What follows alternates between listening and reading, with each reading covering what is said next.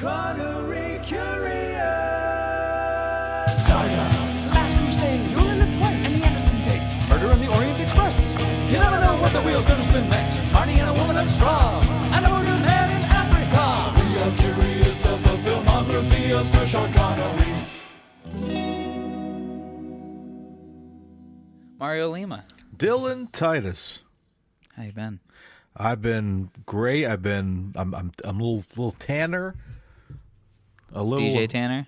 I'm DJ Tanner. I'm a little less sick. I just got over COVID, but I'm ready to podcast, man. But how are you feeling?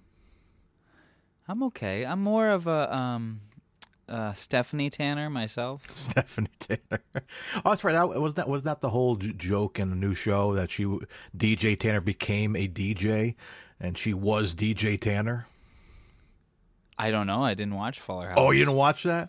Yeah, the show's good. Of the shows that kind of came out in the last few years of the kind of reboots or continuations of old sitcoms, because we had Girl Meets World, which was the follow-up to Boy Meets World, Fuller House, and I forget what else they did. I feel like there's another one I'm missing. There was a kids, not a kids, but it was a teenagers Sex in the City. Really? Yeah, it was Carrie Bradshaw in high school or something. I don't know if that was part of that same wave of shows. Really? No, I think that was I think it was it wasn't all Disney Plus, but it was because the Fuller House was Netflix And HBO Max and such. Yeah, These streaming services need that dirty word of content. Yeah, yeah. They have no other show. I'm trying to think of why not bring back I don't know. There's other shows they could have brought back but never did. What if they brought back So Weird? Oh my God! Don't tempt me with it. Don't tempt me with it. I'll do the theme. How much? How many cast members are still around? They're all still alive, right? I think they're all still alive. Yeah. Is Squatch as well? He's still Dave around? Squatch Ward. I don't know. Now I gotta Google him. He's still alive, right? He must be. Dave Squatch Ward. Yep, yeah, he's still alive. So they could. Oh man, you could bring it back. Bring it back for a season. Oh my God, I've got to share this picture with you. So weirder. That could be the show. Is that him now? Yeah. He looks like Will Ferrell's character Mugatu from Zoolander. Obey my dog. Obey my dog. Obey my dog! Oh, it's a ghost dog. I think that'd be great. But how many people? I mean, there's a few people I know. When you and Nicole started talking about it, this past summer, and I started bringing that show up to people. People are like, "Oh, I remember that show." I would say, "Do you guys remember So Weird?" And they're like, "I don't really remember it." Then I would show them pictures of the show and the theme song, and they're like, "I remember that show now." So I feel like there's enough love out there to warrant a reunion show or a follow-up show. You should have shown them my cover of the theme song, all 6 minutes of it, and they're just like, "No, I don't recognize it." It's 4 minutes in, and they're like, "No, this is really weird. This is the theme song for the show." The episode alone is still running? 20 minutes long, and 6 of those minutes have been taken with the theme song.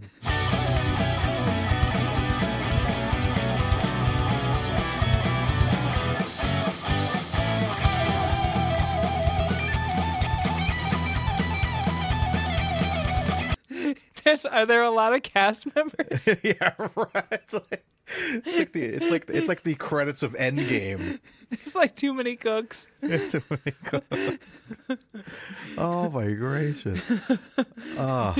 What if in the credits of Endgame was Dave Squatch Ward with a signature? Dun, dun, dun, dun, dun. Really, I don't remember him being in this. Dave Squatch Ward. I think he might have been Groot. He was Groot. He would have been a better Groot than freaking. Oh my God! I am Groot. Vin Diesel, dude. You realize how many movies he's like been in that he's made millions of dollars for, where he said like 3 words. I hope he just does those for fun. He gets paid, he does. God, why? I hope he just does those for fun. Why put him in there? It's like Maybe he's friends Groot. with James Gunn. Okay, but there's I am Groot. Then there's Iron Giant. He was the Iron Giant. I am Giant. And all he said was Superman, and he get like $1 bazillion for that. And then Fast and Furious, all he says is family the whole movie. So That's it. That's the one line. That's the one line. Family. It's like, Dominic, what are we gonna do now? Family, family, family. All right, family. I'll go in through this air intake duct. Dom, how are you gonna get in? Family, family. Family. He walks by the security guard. Do you have a badge? Family. Oh, yes. Oh, okay. And there's a Spanish security guard. It's like La Familia. Oh. See? Family. The guy clearly speaks English as his first language. We went at Universal. There's a Fast and Furious ride. I was on that at the California one. Oh, that's right. They have it in California too. Oh wait, no, I wasn't. Is that like are you talking about the end of the bus tour? There's actually a ride. It's like one of the. Have you ever done any like the 3D video rides at Universal Studios? They have like a Transformers one, Spider-Man. The way you did that was so Spider-Man. Transformers one, Spider-Man. Maybe you've heard of a little guy, Spider-Man. You ever heard of Spider-Man? Maybe you have. But it's like one of those 3D simulator rides where it's like a car, but like it moves. And was screams. The Harry Potter one that? Oh no, that's like more of a roller coaster. But it does have video. It does Yeah. have video elements, yeah. Like the Hogwarts. That was the one. first ride that made me nauseous in a long time. They do get rough. Like like Star Tours, which is at Disney. I love that one, but that one gets you sick too. But oh boy. But the Fast and Furious one is the laziest one. Because the premise of the ride is Dominic and the gang are having a party, and they have these awesome party buses that they're inviting all the family people to come ride on, and they're like equipped with NOS and fancy lights and everything, and so that's the ride vehicle. NOS. And the But that's the ride. You're in the party bus, so that's the car. It's a giant party bus with like a bunch of bench seats, which is kind of like how the King Kong ride is too. But that King Kong ride's way better, in my opinion. And it just takes you down like a path, and there's screens on both ends, and you're like in a car chase. Okay. Yes. I okay, but the Universal that I went to in California, it was a studio tour. The bus you got on was a studio tour, and that's how it went through the King Kong ride, and it went through that. It ended with the Fast and Furious thing. Oh yeah, it was all one. Yeah, California is the only one that has a studio tour because that's like you can see all the behind the scenes. I wish they had one in Florida, but they do it there because they actually shoot stuff there in California, like the Back to the Future town square is still there and everything. But yeah, this is just a ride itself. But I think that same ride is there. But yeah, it's just so boring. Just kind of like going down, and you see like The Rock and like the rest of the cast on cars. And the funniest part at the end is Vin Diesel jumps on a helicopter and like hangs on to it. But the helicopter looks like the size. Like half of his size. It's so small. It's so poorly scaled. It just takes me out of it. The only cool part about that ride is the queue because the actual cars are there from the film. They have like certain cars that were in the movie, and you can pose next to them and stuff. And then we did that, and we're like taking pictures with the cars, and we're about to go on the ride, and we heard something saying, "Oh, the ride's been delayed," and we're like, "Let's just get out of here," and we just kept walking. We're like, we're not waiting for this really bad ride. We were like, let's go ride on it again for fun. But even like, I'm not waiting more than 10 minutes to get on this ride. Yeah, the studio tour that I was on, it went through the woods, and the woods was filled with a lot of different movie cars. And then the King Kong screen thing was really fun, but yeah, the ending it on the Fast and Furious one sucked. Yeah, it's like the weirdest thing to end on. But yeah, I want to do that studio tour one of these days in California, because like California's Universal's like Florida's bigger. It was small. It was very small. But yeah, but I know they have a lot of other fun things, and like they have like, I want to meet Megatron, because they have like a giant Megatron that like it's a guy in a suit, but like there's a guy in like a control room with a camera, and he talks to you through Megatron, and like will actually, and like this, I always see funny videos of him like roasting people as they come and take pictures with him. But like we have that in Florida. It's Optimus, Bumblebee, and Megatron, and you know Bumblebee just plays songs from his radio because that's his gimmick. Optimus doesn't do anything, and Megatron doesn't do anything. But only in California can you meet Megatron and talk to him. Yes, I saw him. I saw him outside of one of those rides. Yeah, those were some of like the 3D rides, and I didn't go on those. Transformers 1 is good. I really enjoyed Transformers 1. So I want to share this with you. Because thinking of the size of the LA Universal Studios, this was probably the biggest thing in it. They're called the Hollywood Stairs, and it looks miserable. These are escalators, right? And then there's stairs. Ooh. It was here. It is. Here's a full picture of it. There we go. Look at that. Oh man. Yeah. So, I'm assuming that's your city walk over there on the left. Where all the people are. No, this is more of the theme park. Oh, that's a theme park. Yeah, that's this so is weird. theme park. This is theme park, and this is theme park. Oh. Yeah, like down here was like the Jurassic World ride, and up here was most of the park was up here. Oh, it looks so if cramped. If I remember it correctly, but this is just a picture of the stairs. Oh, but yeah, it looks so throws cramped, a lot. dude. Oh my god. Let me see if I can find a map. Universal LA map, which by the way was so hard to get an actual map to the park. Oh no, these are the stairs. These are the stairs. So this is most of the park, and then these are the stairs. That is. And so this is small. where the Jurassic World ride was. Oh. Wow, it's so. Can you see my mouse? Yeah, yeah. Okay, so yeah, that's where the. Right, yeah, Jurassic World was down here, and then. Oh, it's so small there. It's crazy. Yeah. It was very small. I made the rounds pretty quickly, and then where Hogwarts was over there, that's Hogwarts. Anyway, it was still fun. Oh yeah, it's great. You'll have to try to go to Florida one time because it's like it's a lot more to do, and it's more spread out, so you can kind of like breathe a little more. That looks claustrophobic, man. So I was going down. I went down the stairs on the escalator, right, and then I went back up on foot on the stairs. Oh man.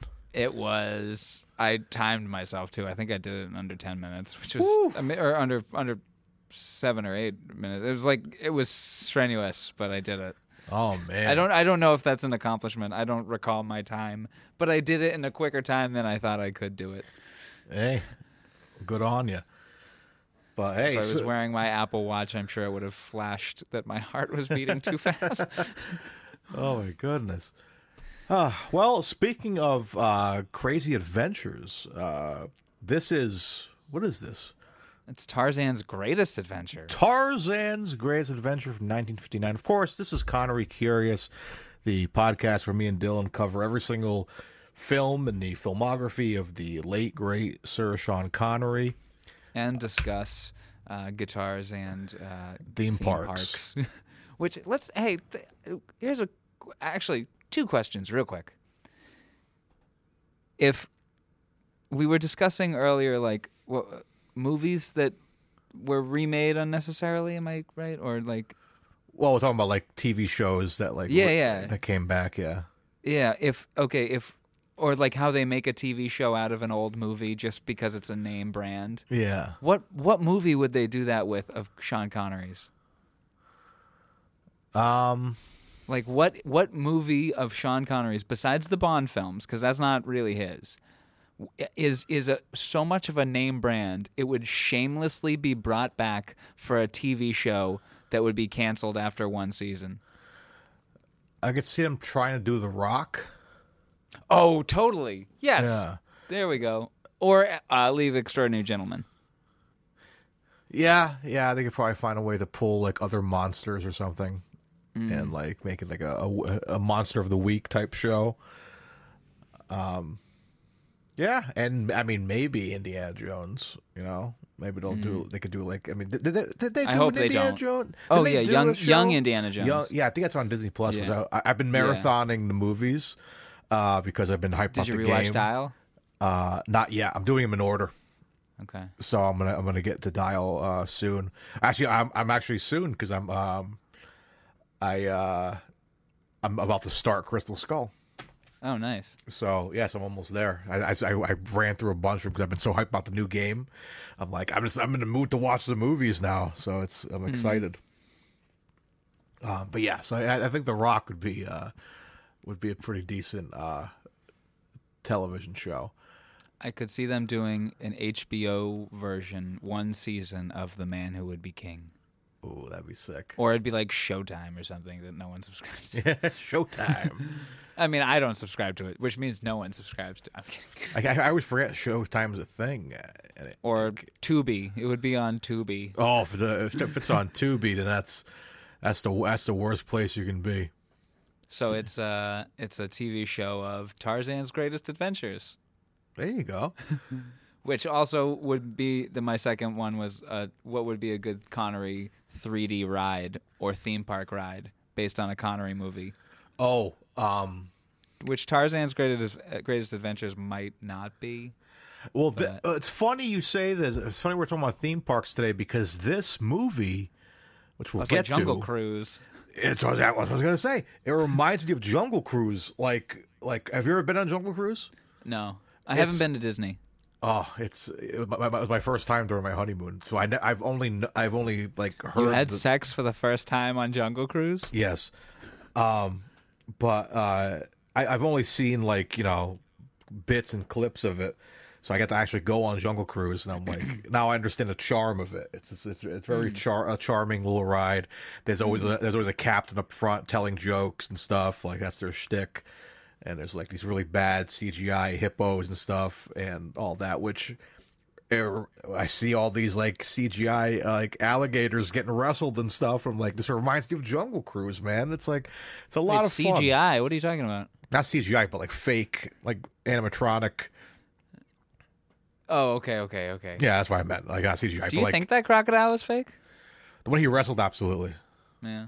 Yeah, because I was like looking at it and you could tell by like it was a good fake one. It was a good one. Like it was like because you could tell when he flipping the eyes over, you could tell it's like a I don't know what it was made out of, but like it was a good looking crocodile. I was like, holy shit! Like I was impressed by that, and then of course, which we'll get into, a lot of like stitched in like nature clips footage from of like just gators and giraffes and. Oh man, and probably the most.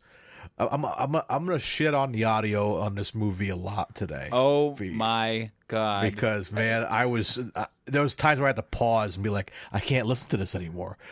There's so many like obnoxious like screeches and like animal noises, like loops and like. My second note, Mario, is looped. Crying.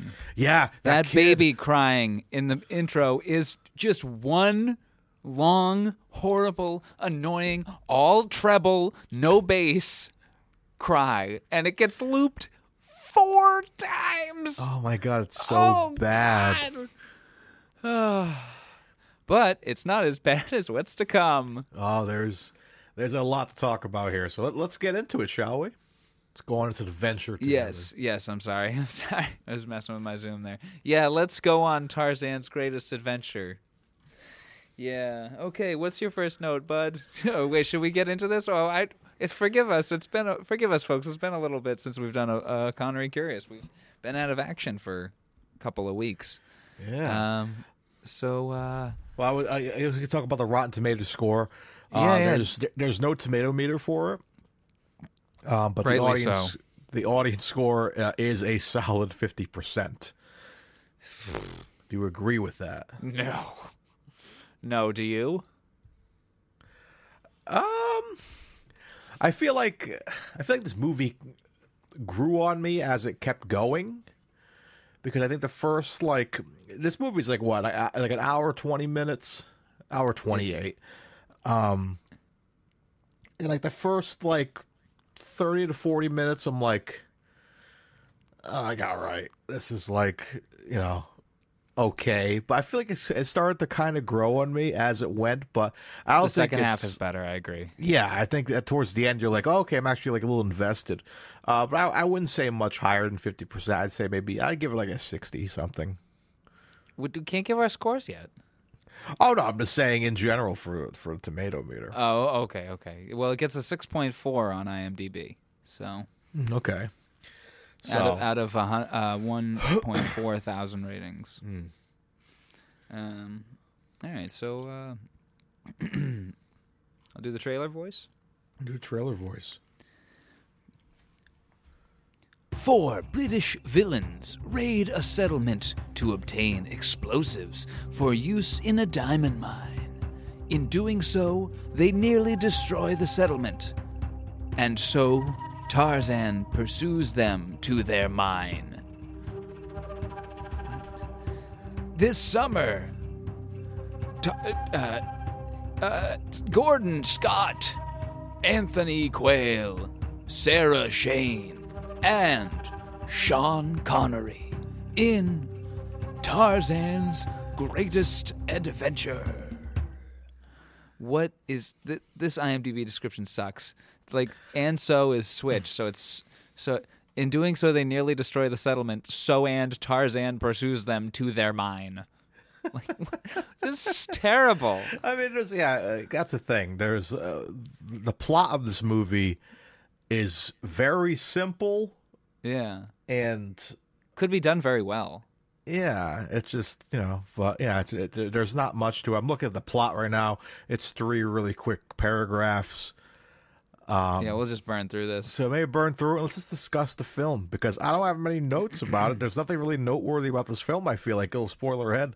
Nothing too noteworthy about it. But I have a couple of key things that we discuss in every episode. But yeah, let's get into that plot.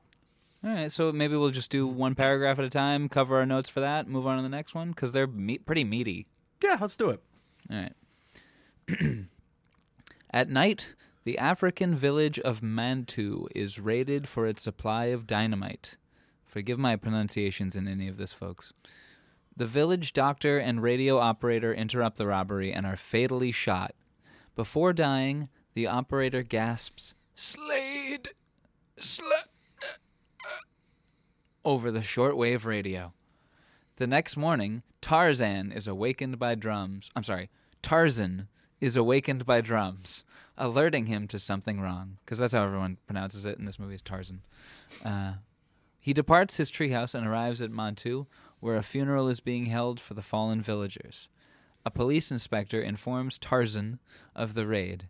Tarzan then embarks by canoe to catch an old nemesis named Slade and his gang of raiders. Along the way, a small plane taunts Tarzan with low flyovers. However, the aircraft's engine stalls and it crashes, depositing an American X fashion model, Angie, into the river. Unwilling to leave her stranded, Tarzan brings Angie to the hunt. I'm sorry, I had to keep... Yeah, you have to say Tarzan. Tarzan. That's how everyone in this movie says it. Tarzan. Tarzan. Governor Tarzan. So I recognized your foul stench when I was brought on board. Oh. So, my first thing to end that sentence there, did you find Angie annoying? Moderately? Yeah, it's just like, I understand that like 50s charm, I guess, where it's like you always got something to say about everything, it's like come on, hot shot or whatever along those lines. And I was kind of like, all right, I just found her a little like I rolled my eyes a lot, you know what I mean? At the end of the film is when she becomes like a helpful character. Yeah, I can once agree with that. Once Tarzan becomes injured, then she takes over and it becomes less annoying of a character and starts being like actually helpful. Like I will agree with you because so we get one interaction between them at the beginning when Tarzan shows up to the village, but it was like completely unnoteworthy. Like it was there the whole. We'll get into why this movie made so little of an impact on me. But her first real scene is her fucking wasting gasoline, just flying back and forth, trying to just annoy Tarzan? Yeah, and I couldn't help it. Like, okay, it shouldn't be funny, but man, that plane making contact with the water made me laugh. Oh my god, yeah, the little model plane. Because it's so like brutal and like she survived that, number one, and two, what a dumbass. Like, what are you doing? She's like fucking and also around. When she crashes in a river where a crocodile or alligator, one or the other, is approaching the fucking plane, and she gets out of it. Stay in the plane. She's like a fucking Pussy Galore's Flying Circus reject or something. Like, I was like, are you serious? I'm like, this. I was like, right there. I'm like, oh, this is. I'm like, great. She's gonna be like one of those like, just like cliche like dumb, helpless girls. And then she proved me wrong towards the end. But I was like, come on, man. But we only get two female actors here. We got Sarah Shane as Angie, and we have Skila Gabel. Did I say her name? Who played Tony? Scylla Gabel. Scylla. Yeah, like Priscilla. Yeah, which I was kind of crushing on her a bit. I thought she was very beautiful. You mean Margot Robbie? And Margot Robbie. Oh, she kind of gives off a little Margot Robbie. I like her character more. Yeah, same. I'm like, she's got some hard to to understand sometimes, but like I thought she was really cool. But yeah, hard to understand some of her actions sometimes, like when you're on a boat full of weird, gross dudes, and the cabin space of the boat is smaller than the square footage of this room, and a dude is like trying to sleep on the bed, and she's got at the foot of his bed, blocking his feet from being comfortable, a record player, and she's just like dancing awkwardly, and Slade is leaning on the bed, clearly stressed, and he's smoking a cigarette, and she goes over and takes his cigarette like, don't you want to dance or fuck? And like, what is going on here? And what's his name? I love that scene because what's his name with the glasses? Is that Kruger or whatever? Krieger. Krieger. Is what it gets called. Like when she takes a cigarette, it like cuts to like I thought it was a freeze frame. It might have been a freeze frame of him just like.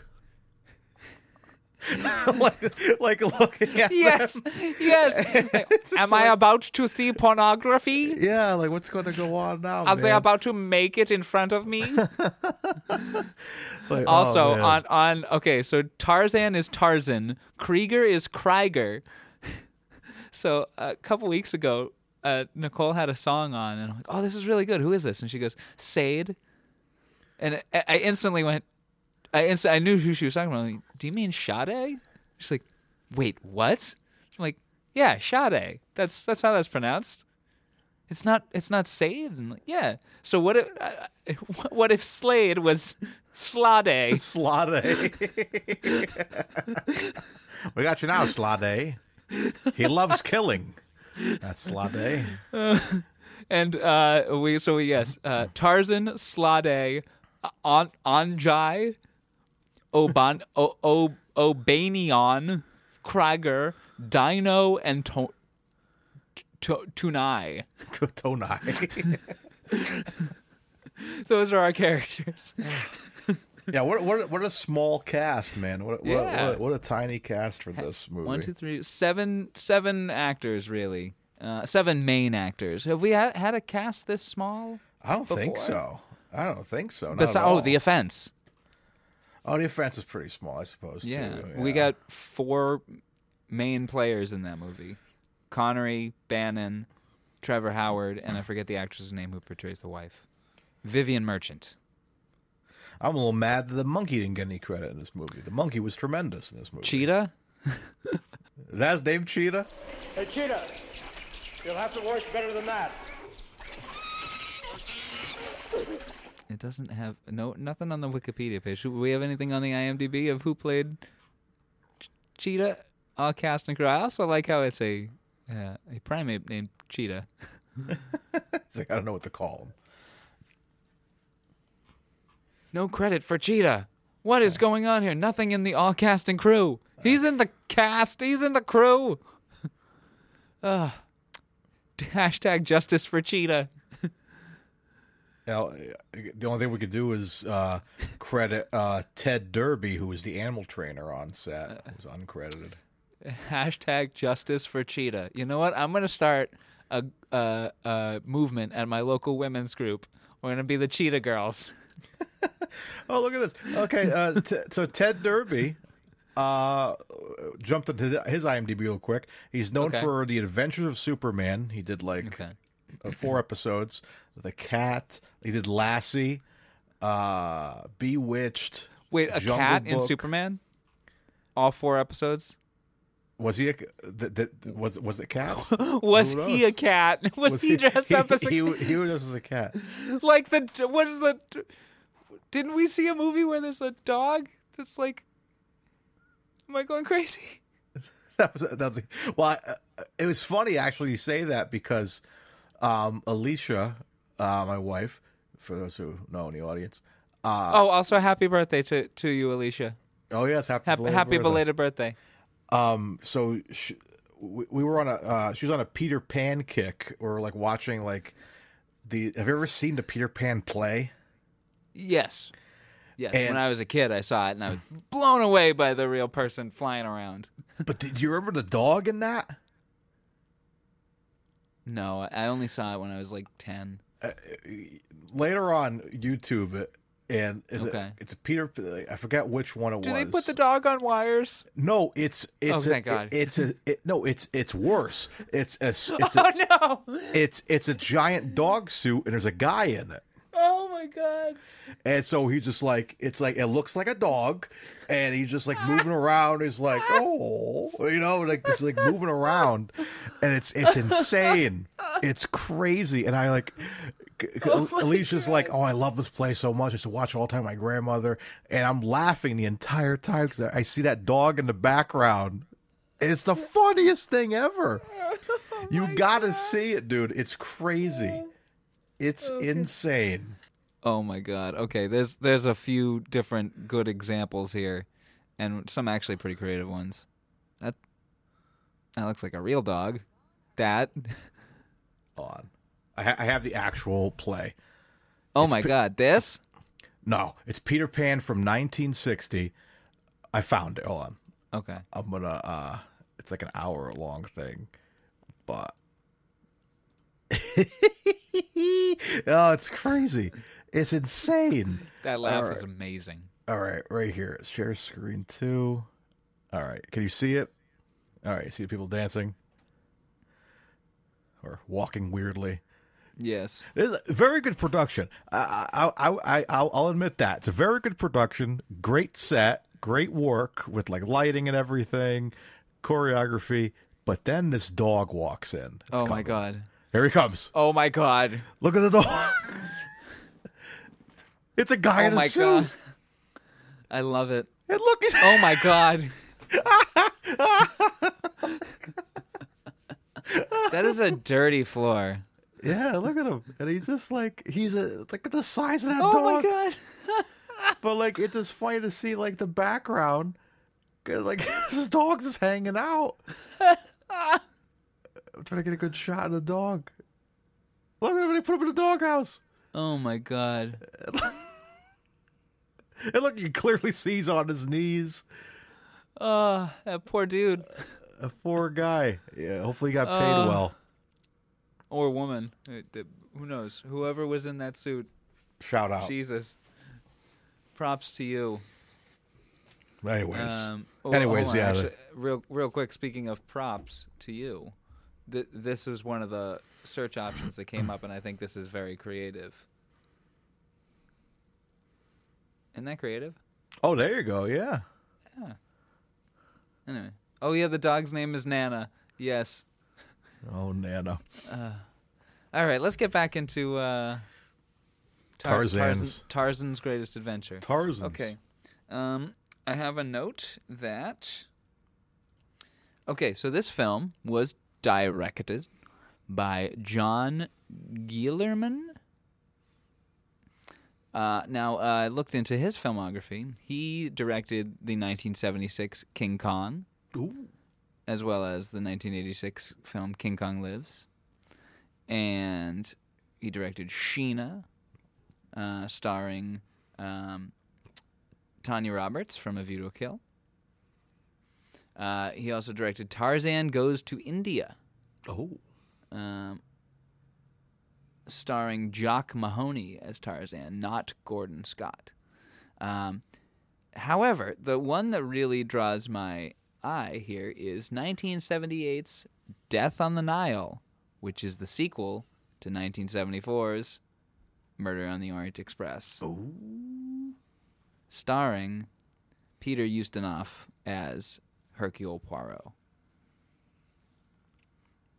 So that's just a note I wanted to share. Nice. And also here, look at this picture of said director because it is so very British. A little bit of Fleming there. And also, you brought up Boy Meets World earlier. He ended up passing away in Topanga. Oh goodness. Anyway. Wouldn't we all? Yeah, I was just about to say that. Wouldn't we all love to? Hey-oh. This is going to be a problematic episode. So yeah, let's get that out of the way. Let's get let's. I mean, not only because we've been being a bunch of pervs this episode, but let's talk about. Okay, so what do you have for the first time we see Connery? Because I've got it as 4 different times. And it only the only one that doesn't have a question mark is the one that I was definitely certain about. And the one what I have is 16 seconds question mark, 38 seconds question mark, 57 seconds question mark, and then definitively 101. What do you got?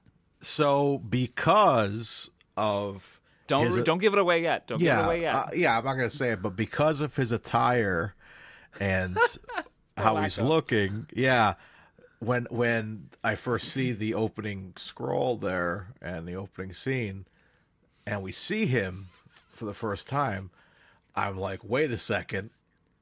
I rewinded, started the entire movie over again. Me too.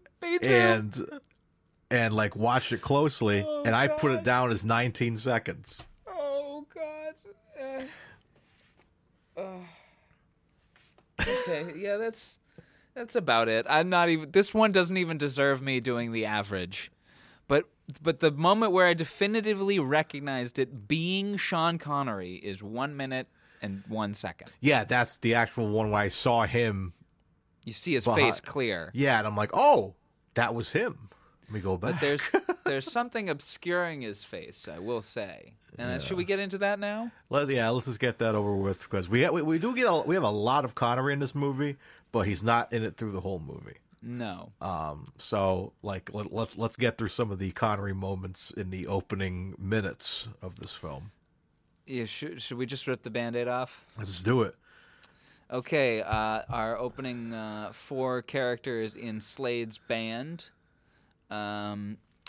We first see them. Connery is one of them. They are in full body blackface. Did not see that coming. Nope, I did not see that coming. At first, I thought it was because I'm like they're clearly doing like day for night here. So at first I thought it was the piss poor day for night job that they were doing, because it just switches back and forth between day and night in multiple scenes. So I just thought it was the shitty lighting. And then 101 is the definitive moment where you can tell it's Sean Connery, and you can tell it's Sean Connery in fucking blackface. But not even just blackface, black body, full body, black paint. Everything. It's Mario, do we want to finish this podcast? Do we want to keep doing it? Like, do we like? I know he doesn't have blackface in the other 25 movies that we've got here. He can't. He can't possibly be in blackface in more than one movie. I'll say this was not on my Connery bingo card.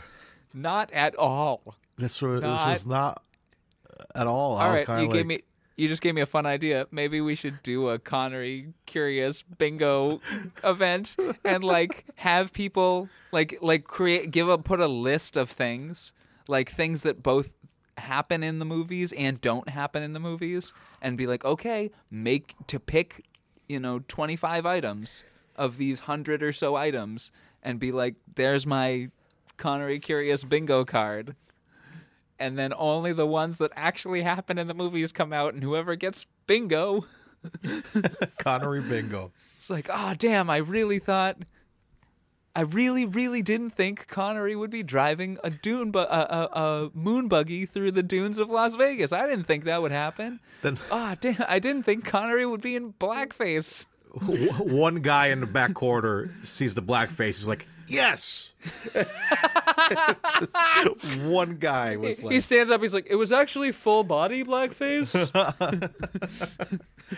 That might as well be the free space. You kidding me? Like, geez. Free space blackface. But yeah, I did not expect that, man. At first I'm kind of like, maybe they're just like, they got themselves dirty to like blend in with the night or something. And I'm like, nope. Because then they even bring it up later when when Tarzan comes to like town or whatever. And they're like, oh yeah, there was a report that I was 4 Africans or whatever, locals. And I'm like, oh yeah, confirmed. They did it, man. I'm going to bring back this bit. They did a race trick. A race trick. This is our first race trick, I think, right? This is our first race trick. It's insane. Yeah, I mean, when Connery was a Green Knight, it wasn't like he was a white guy the whole time. He was really green. That's true. Well, when he died, he turned white. Maybe he was white all along. Oh.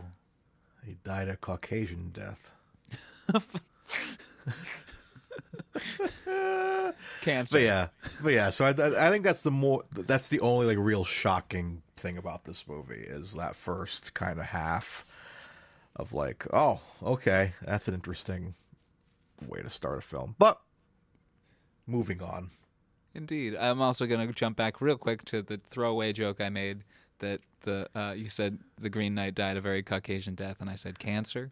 Now imagine if after Gawain goes on his year-long journey, he shows up to the Green Knight's mansion or whatever, or lair, and they're like, oh, yeah, he died of leukemia like 6 months ago. Oh, wow. He didn't tell anyone he was ill? What? That's why he was walking around asking people to chop his head off. He didn't care. He knew he only had 6 months left. Exactly. He's like, come back and find me in a year.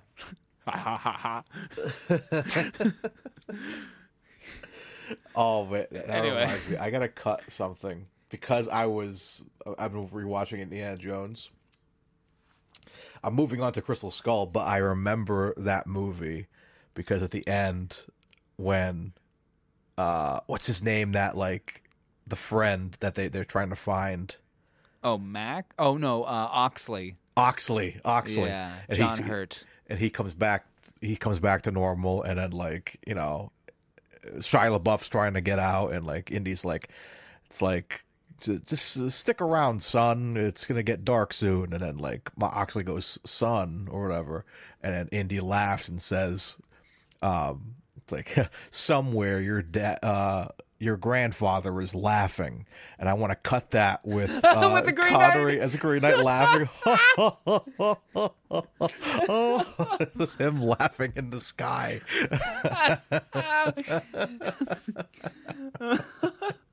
Somewhere your grandfather is laughing. Oh my god. Beautiful. Okay, yeah, let's move on from the blackface. Yes. Can we really move on from the blackface though? This is gonna haunt me. I mean, I got Do we hold this against him? No, this is young Connery. This is like, he did whatever that he could do just to get on a movie screen. I'm sure the fun trivia about this movie, which I'm sure you found somewhere, was they wanted him to do another Tarzan film. Yes, but he said he couldn't because he had just been hired for some spy movie. Doctor No, and so that was interesting. So I mean, this I don't hold it against him. It's young Connery, just reading the script. It's not like he went to the director like, I really think it'd be more effective if I was in blackface. It's not like he would. It was his suggestion, and he also probably took it as like, well, it's a day, it's a month's work. It's gonna pay well, and if I kick up a fuss about there being blackface at the beginning, I will probably get fired. Yeah. What do you make? $5,000 on this movie? Something Yeah, like that? $5,600 in 1959. Let's do some inflation. Inflation calculator. From 1959, $5,600. Today is 59 grand. Look at that. Yeah, so he probably didn't want to kick up a fuss. Yeah. So he's like, I'm working, bro. So Yeah. So I'm not gonna hold it against him because I think he's okay in this movie. Other than that, it's like it's very different. His accent's very interesting in this movie. It's just his young voice. I don't know. I feel like he's doing something different. It's like I couldn't put my finger on it. It was like kind of like it sounds like him, but like I don't know, something very. What's the word? Not cognate, but like just. Is O'Banion some kind of like literary character? That's who he's playing, O'Banion. Yeah, like he felt like an Irish guy, like trying to do an Irish thing. But I couldn't put my finger on it. Something about his voice was like he was actually putting a voice on for something. Huh. So I don't know if it was like it's very different. And then again, it's a young Connery, and he was really going for it. And then as we talk about famously on this podcast, he's very he doesn't really put effort into it. Look at that beard. Those eyebrows, my goodness. He looks like my dad.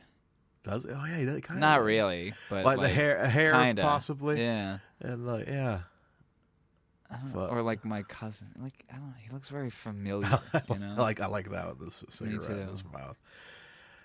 He looks pretty cool in this movie. I've got a note on the cigarette in his mouth. Sean loves his roach. Because when he's chasing later in the movie, when he's chasing Dino, he's got that fucking little teeny tiny roach in his mouth the whole time. Anyway, okay, we'll get into that later. He's like, it's a good strain. I'm not going to waste it. Yeah, sure. I need these are the last two hits. How am I going to get to sleep tonight? Especially on this little boat. This lady keeps playing records at the foot of my bed. Which he seems to love. He was having a good time on that boat. Oh, yeah. Okay. Let's... Okay. I want to bring up something. Oh, bring it on. I want to bring up something. Okay, if it was you and me and your wife on a boat and I kept hitting on your wife, would you not beat the shit out of me? Oh, yeah. And toss me off that fucking boat? Oh, yeah, I would have. Slade is so tolerant. Anyway, sorry. He's like All he cares about is killing, man. That's all he Yeah. cares about. It's like, yeah, I guess go ahead and fuck Sean Connery. I don't care. Just want to kill Tarzan. Anyway. What else do I have for notes? The Day for Night is terrible. Oh, okay. My first note, when we get to we first see Tarzan. We meet Tarzan in his home. We get the George of the Jungle kind of. I was fully expecting John Cleese as a gorilla. Like, Time to wake up, Tarzan. like I was wondering now. I'm like, because Some sort of Rube Goldberg device makes scrambled eggs. What's the quintessential Tarzan movie? Like like from back in the day? Is this I'm like guessing one of the Disney one. Like the I'm cartoon? guessing if like, yeah, I'm guessing if you were to like say, I'm okay, talking live action, like the one we get, the cliche Tarzan yell, which is used in like it was used twice in this. It was used in Octopussy. It was used in was Octopussy that we had. Yep. Bond. Yeah, Octopussy. it's like, but that's not that yell really. It's different. So I have comicbookresources.com ranking the top 10 Tarzan films. But You want to go through that? What's I just want to see what the first like Tarzan movie was. Oh, the very first one was Tarzan the Ape Man. And what year is that? In the 30s or something? 1932. Okay, so I'm wondering if that is like the classic Tarzan. Because I was like wondering if this was, because it's funny because the end sequence when Tarzan is going up against. Oh shit! Tarzan of the Apes, 1918. Oh gracious! Wow, that's the first Tarzan film ever. Oh wow! Wow. The film is considered the most faithful to the novel of all the film adaptations. Wow. Really? Is there a character named O'Banion? Doesn't look like it. Anyway. But yeah, it looks like we got quite a number of Tarzan films. But yeah, I was just I was curious if this was like one of the quintessential Tarzan flicks because of like the end. It's kind of like a Marvel movie or a James Bond movie. It's like Casino Royale, where it's like you're waiting for him to do the thing, to do the yell and swing on a vine, and he does it at the end of the movie, and it's kind of like that moment of like, oh man, it's finally happening. This is Tarzan, But I was wondering if this seems like a pretty important Tarzan. It's ranked number 4. On Comic Book Resources list, yeah, it's ranked number 4. But look at what's number 2: Greystoke, The Legend of Tarzan, Lord of the Apes. Look who's playing him: our buddy from Highlander, Christopher Lambert. Oh yo, those monkeys are terrifying. Yeah, they also don't look real. I don't think they are. I think they're smart suits, but like, oh my god. Yeah. And what's number 1? I want to see this: Tarzan and His Mate, 1934. Huh? Maybe that's the quintessential one. Who knows? First appearance of Tarzan versus the alligator. Ah. Huh. Interesting. Oh. I want to watch this one. I feel like I've seen this one somewhere. The Greystoke? Yeah. I can't say I've ever seen this in its entirety. Really? Oh, the Disney one. Oh, what a soundtrack. Phil Collins. Oh, for sure. I'm surprised this one is this high on this list. Granted, this is only one list, but the best Tarzan films. We've got a few lists here. What does IMDb say? Tarzan and His Mate. Wow. There's so Tarzan many of them. and the Slave Girl. Oh Jesus. Wow, this one's on a lot of lists. Yeah, look at that. So yeah, Top 10 Tarzan movies from Watch Mojo. Tarzan and His Mate. Jesus Christ. Are they just copying the same one? Tarzan's Greatest Adventure, number 10. Look at that. Huh. All right. Well, we can debate whether that film belongs on. This film belongs on any of those lists. Yeah. But I mean, yeah. So I mean, I don't know. I think for what it was good. Like it's a very simple. Again, it's a very simple story. That you really could fast forward through and you probably wouldn't get lost. You know what I mean? It was like I one watched of those. most of this movie at 1.1 speed and then some at 1.2 speed. Oh, really? Yeah, You just it was rough. Oh boy. yeah. This movie was rough, Mario. Yeah, I mean, although I did find the ending very exciting. I agree. That exchange in the cave, it's very everything from the spike pit onwards. Yes. Was watched in normal speed. It was strangely, which is after spoilers, Connery is killed. Yeah, we lose Connery. Do you have a timestamp for that? What time he died? I do. 51:53. 51:53. We lose Connery. Yeah, and strangely, even though he's not the problem of the movie, that's when the movie becomes a little more watchable. You know? I think because it's more like stakes. We're like, oh, people are dying now. Now it's like, like sneaking onto the boat to get the penicillin. That was tense.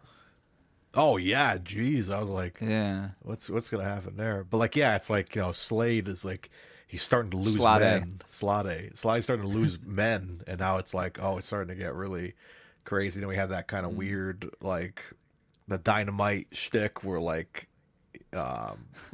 Krieger almost takes out Slade, and then it gets like more tense there. And we're like, "Oh, it's this guy's issue now." There's dynamite. There's a little weird stuff going on in there. But yeah, just pretty cool. But yeah, it kind of ends on a classic move. It's like, oh, Tarzan being Tarzan is moving on with protecting the jungle. We'll get to that kind of awesome and then nothing ending. Yeah. Yeah. So still at the beginning when he comes to the town, that I wrote Secret Agent Tarzan, excuse me. Gotta get that right. Secret Agent Tarzan. He reminded me of Batman almost. Yes! He's he's a cop in this movie. Yeah, it's like Tarzan, jungle cop. Yeah, it's like Commissioner Gordon called in Tarzan to like come check this out. Yeah, that is totally the vibe I got. Because Tarzan's used traditionally is like he's like a mystery and like nobody. He's like, who's this? The like George of the Jungle. He's like the white ape. He's like this mythical thing that we don't know if he's real or anything. But this one, he's working with the good guys. It's crazy. Yeah, it's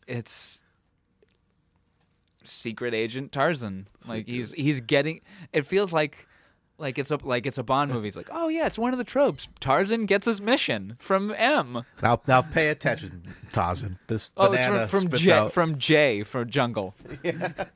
This banana spits out 3 rounds. Click the pen. One for each peel. One for each peel. And the monkey's like his Felix Leiter. Yeah, there's a chase through the forest, and he like peels a banana and throws it back, and one enemy trips, and he's got and like, what are we doing? I don't know. I'm out of peels. I'm out of peels. He eats the banana. Then another Bond reference, Dr. Quarrels. Yeah, we had a quarrel in this movie.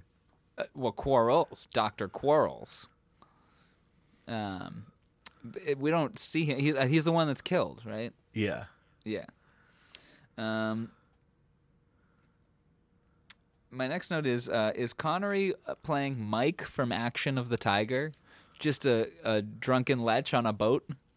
Yeah, right. It's just like his second. Like he's like he did so well in that movie. Let's get him in Tarzan. He'll be a perfect fit. I mean, he survives in Action of the Tiger. True. So maybe he cleans up his ways a little bit, but he's still, or maybe not. Maybe nothing comes of it. He's like, I drove the boat that got you all out of there. Well, you're still a fucking attempted rapist. Well, so get out of my employ. He's like, I'll change my name. My name is Mike O'Banion, so I'll just go get another job with my last name at a new harbor. It was a little reminiscent of Michael because like that scene when the boat stops, and the guy's like, "Oh, I'm tying up for the night. I'm not going down here. There's rocks over here." And he gets really excited. He's like, "Oh, I'll drive the boat," And he's like on the steering wheel. And I'm like, he's like having flashbacks of Action the Tiger. Did I tell you how I rescued some kids when I drove a boat? There was a yes, child with a O'Banion. gun. He had a gun on him, for God's sakes. It was great, and they gave me a gun, and I was crazy. And then I gave it back to the kids because I think kids should have guns. Works every time. I'm a likable character in these movies.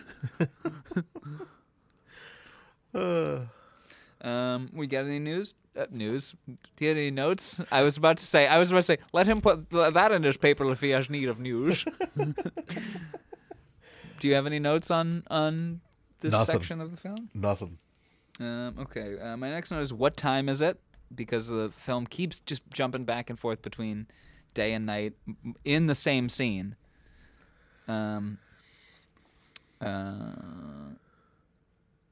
Okay, there's no good geography in any of these shots.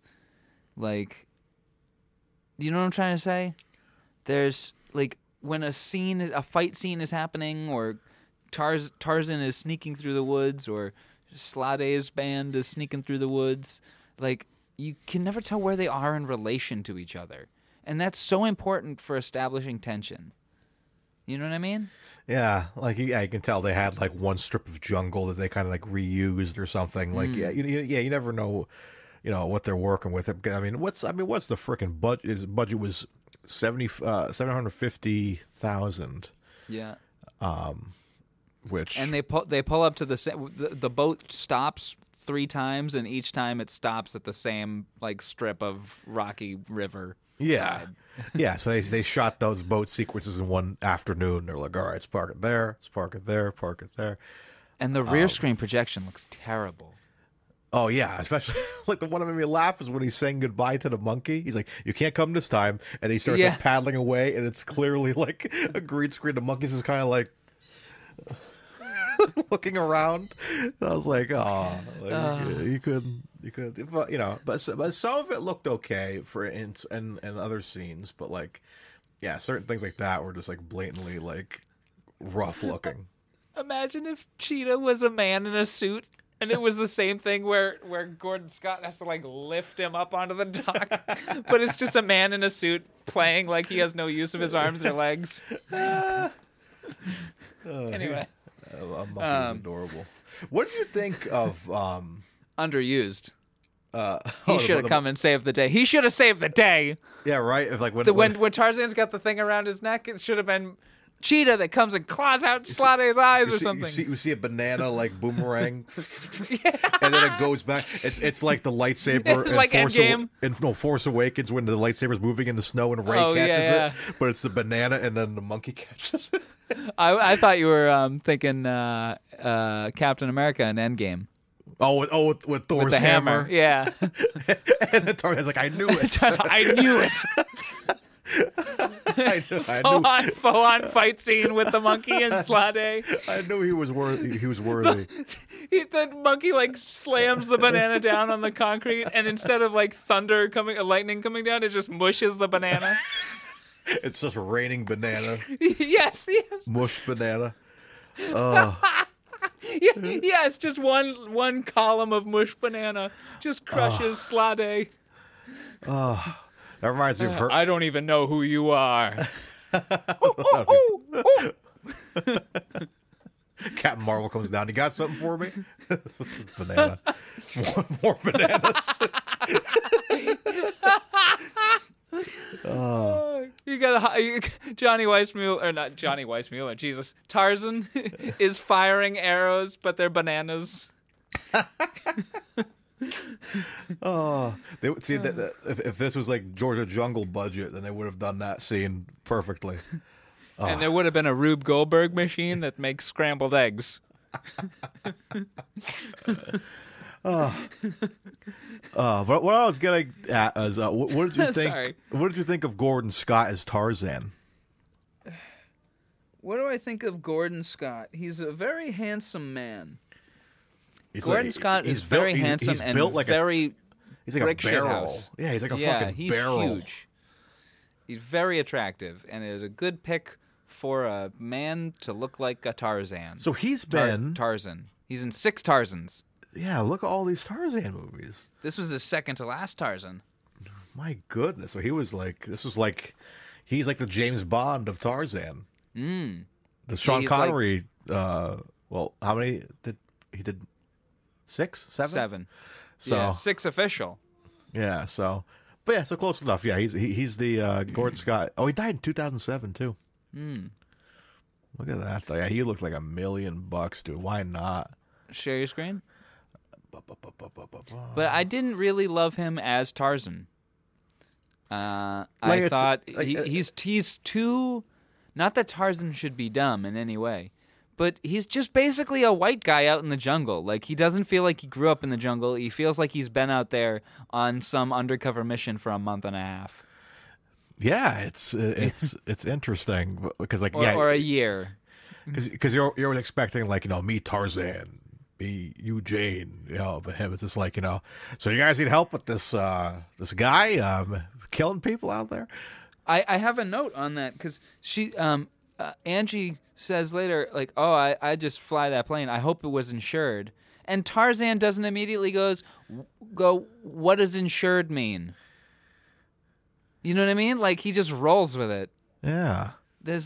Because you as the viewer have no doubt in your mind that this Tarzan, he sold insurance before he got to the jungle.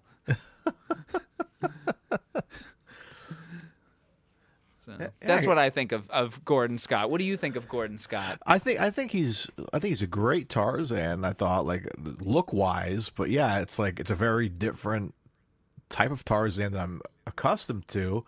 But I mean, he must have had some kind of formula here because look at all the Tarzan movies he did. He up till the 60s. The last one he did was in 1960. Tarzan the Magnificent. Yeah, then he did he was Hercules.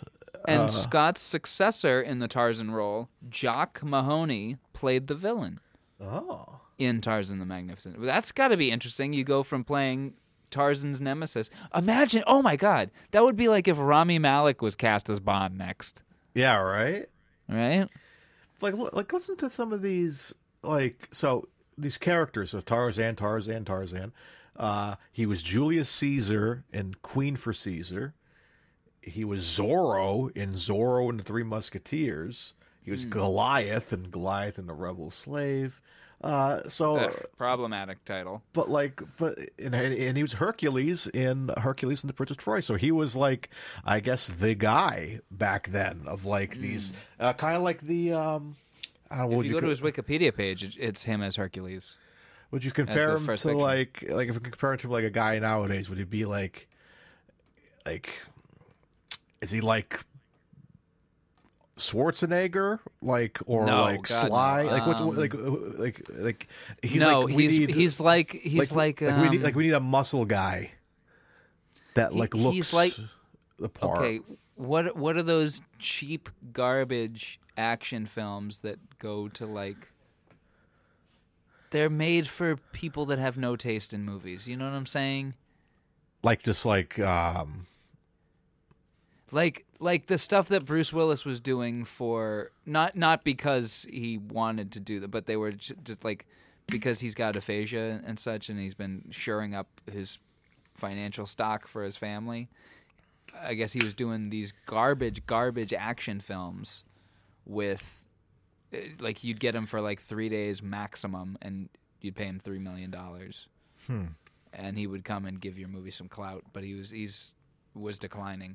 You know what I'm trying to You know what I'm trying to say? Those garbage action films. Yeah, I feel that's more. Yeah, I'm thinking of of what those commando movies. Kind of I love The Guy to Death, but Steve Austin had a lot of those kind of movies. These kind of throwaway Commando and stuff like that. Not Commando, or something like that. Sequels to movies that are vaguely successsuccessful. Yeah, the ones that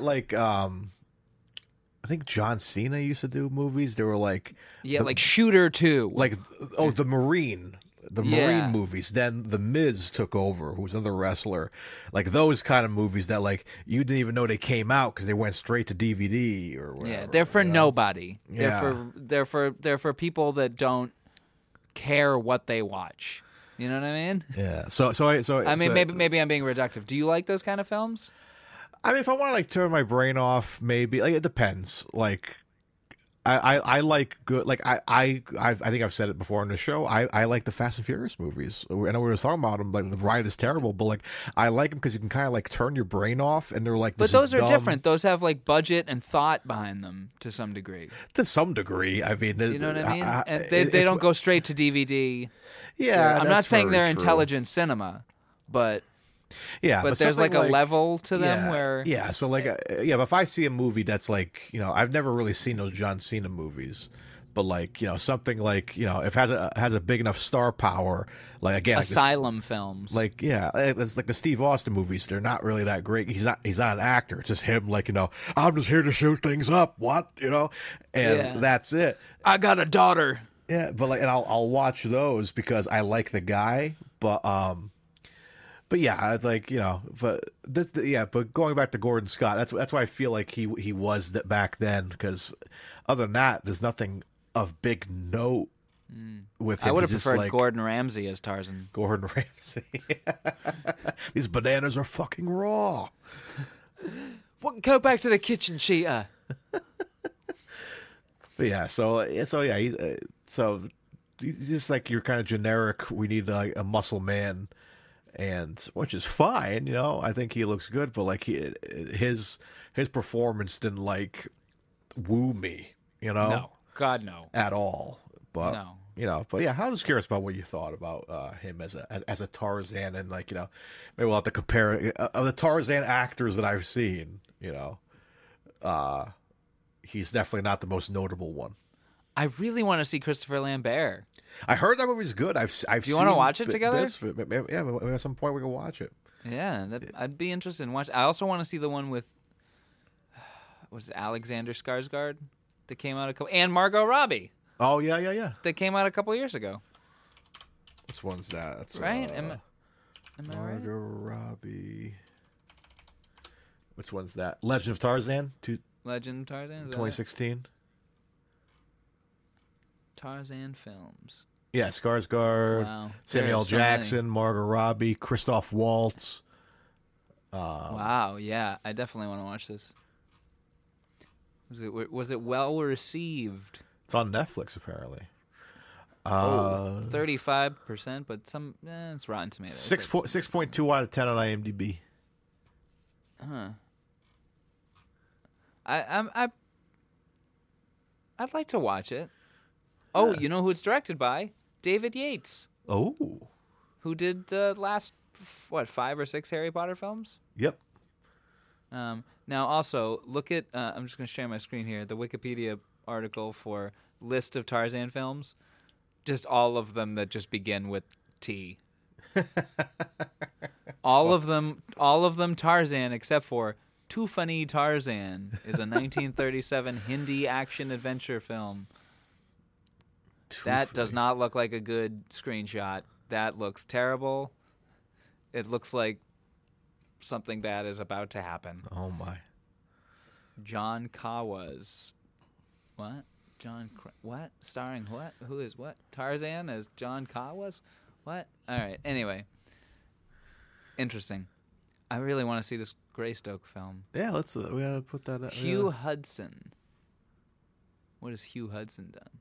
I'm sorry, I'm digging too many tabs. Wait, he did an Apes film? Oh, no, that Lord of the Apes. Never mind. Yeah, I really want to watch this. Andy McDowell, Ian Holm. Damn. Okay. All right, I'm sorry. I'm rambling.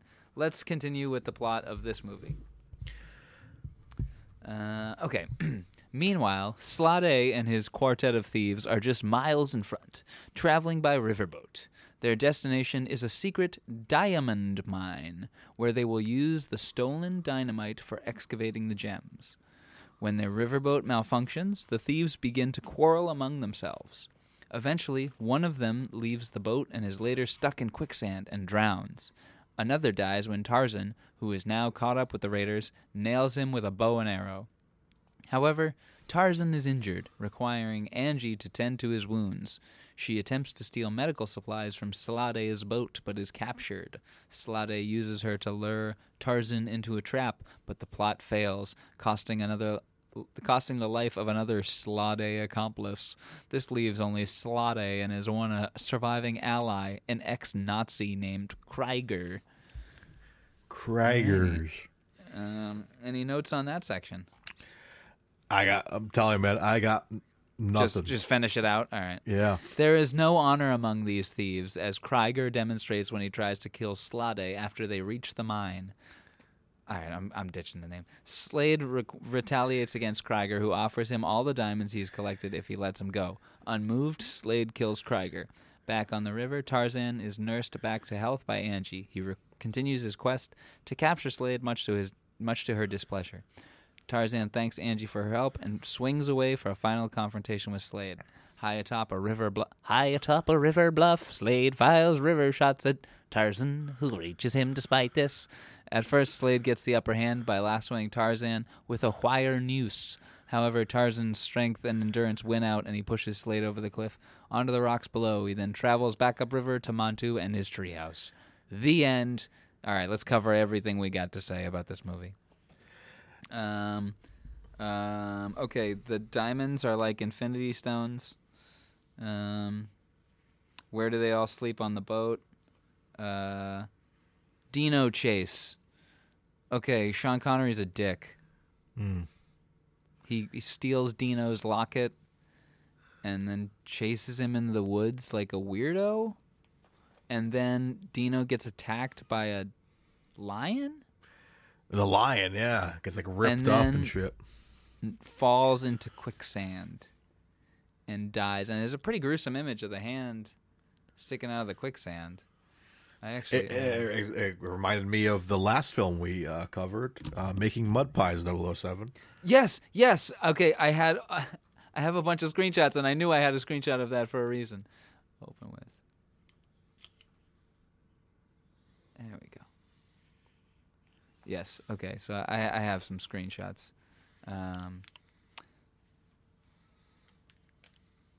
Okay. Yes, I forgot to mention this note. Swimming Tarzan looks like Ron DeSantis. I can see it.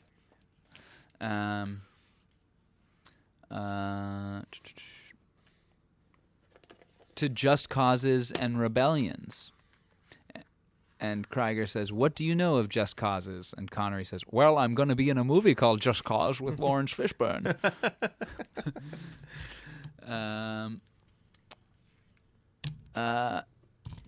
Dino here looks like Skinny Pete from Breaking Bad.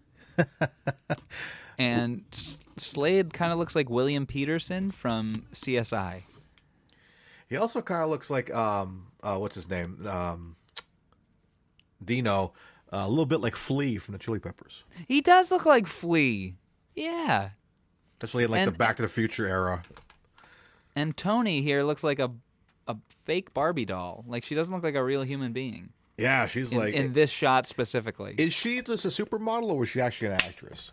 Yeah, look at it right here. Let's see. Scylla Gabel, an Italian film, television, and stage actress. Okay. As Sophia entered the cinema industry as Sophia Loren's body double. Oh. Wow. Huh. Okay. What other screenshots do I have here? Here's the fake plane crashing into the water. Clearly, like one of those like small ones. Very tiny. That's a puddle it's in right now. Yes. Yeah. That is full size grass around it. But look at that though. Like you look at that and you're like, there's no way that woman would have survived that plane if that was a real plane crash. Oh yeah, she would have been killed. Why do I have this? You can't even see this. I don't know why I have that.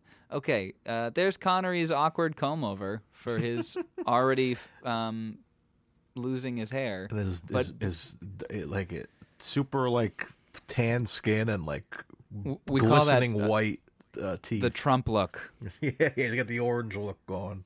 Yeah. Here it is. Making mud pies 007. That's pretty horrifying. That is a horrifying way to go. One, to be mauled by a lion, and then to be sucked in by quicksand. That is pretty horrifying. Although, I mean, I feel like quicksand has always been pretty hyped up in movies, and how many people have actually been taken out by quicksand. Well, you're about to watch a film where someone almost does, right? Crystal Skull. Yeah, and and he gets pulled up by the snake. Say it's a rope. Yeah, that's a good scene. That's a great scene. The more I think about it, man, I think Crystal Skull's They're like, good. why? Why do we say it's a rope? Just say it's a rope. Just say it's a rope. They pull him out. Oh yeah, there's some good stuff in that movie. Yeah, there's like from my I always the motorcycle chase. I love the motorcycle chase. I love when he slides into the library and the students there. It's like, you got to get out of the library. I love that. Yeah. That whole. I think the only thing that it's just the alien thing, man. The aliens just look super cheesy, and when the flying saucer takes off, I remember me and my friend Samuel. Shout out to Samuel. I hope you're doing well. I haven't seen you in a while. L. Jackson. Yes, me and Samuel, motherfucker, those aliens, motherfucking all the time. But what is this, fucking Star Wars? But I remember the whole time we were enjoying ourselves. But I remember this when that flying saucer flew away. We both like perfectly timing, looked at each other, and looked back at the screen. We both were kind of like really put off by that. I know Indiana Jones always has like kind of mythical aspects about it, but like it just we're like. Was that 2008, 2007 that came out? Yeah, 2008. And we're like, we could do better than this. You know what I mean? We were just, the aliens just really threw me off. But I think now I'm thinking about it, I think it's a pretty good Indiana Jones flick. Yeah, there's fun stuff, and honestly, like there's enough fun stuff in it to. I feel like it's a 50-50 split of fun stuff. Like the jungle chase doesn't work. Yeah, like, I'm not nuts about like it. Like the chase with the jeeps, the jumping on the jeeps and stuff. Like, and like the big machine that's like chewing up the trees. It feels like a video game. Yeah. Yes. And the ants as like a villain device. That I don't like that. It wasn't. It was fine, but it definitely when they fall off a cliff and survive. That's when the movie falls off a cliff. Yes, I can agree with that. You know what I mean? That's when it really like kind of doesn't redeem itself. Then you get the thing of like, how long are those dudes waiting in the walls of the cave? And I know it's really just supposed to be a ride, but it becomes too hard to ignore the logistics of the ride, where the rest of the Indiana Jones films, I feel like the logistics are like not even secondary. They're like fourth or fifth in the list of your cares. Yeah. Like when I'm watching Temple of Doom, like it's always in my mind of like the minecart would not be a fucking roller coaster. But that is so far removed. Up front is just me having a good time. Yeah. I'm having a blast. And I feel like once that jungle sequence happens and they fall off a cliff, literally, that's when the logistics become too much for me to enjoy the film. Like, okay, they just fell like 6 different cliffs. They all would have died. Yeah. Okay, now there's dudes waiting in the walls. How long have they been waiting there for? Okay, now there's these aliens. How is like? It's a lot. It's those 3 or 4 things that like stack on top of each other, and it becomes a little too much for me to just turn my brain off and enjoy. Yeah. Whereas I think upon. I haven't rewatched it yet, but rethinking about it in my mind, the ending of Dial of Destiny was a little more fun than the ending of Crystal Skull. Oh yeah, absolutely. Like I feel like that. The first half of Crystal Skull was fun, and the second half of Dial of Destiny was fun. And you put them together, and you got a great Indiana Jones film, and you got 2 halves that make an okay Indiana Jones film. Yeah. Yeah, I've watched Dial of Destiny a total of 3 times now. Oh, really? Yeah. I haven't rewatched it yet. Yeah, because I watched it because my brother-in-law wanted to see it, so I was like, I'll watch it with you. And and he enjoyed it. But he was like kind of like he did the same thing that we did when we saw it together. When the plane is going through the portal or whatever, and we were both kind of like, are they going? Yes, they are. And I won't spoil it for people who haven't seen the film yet. But turn your brain off and go see an Indiana Jones flick, man. It's good. The moment when Indy goes, was it? Archimedes didn't factor in continental drift. You're not going back to the 1940s. Like, as soon as he said that, I'm like, oh, we're in for an interesting ending. This is going to be fun. Yeah.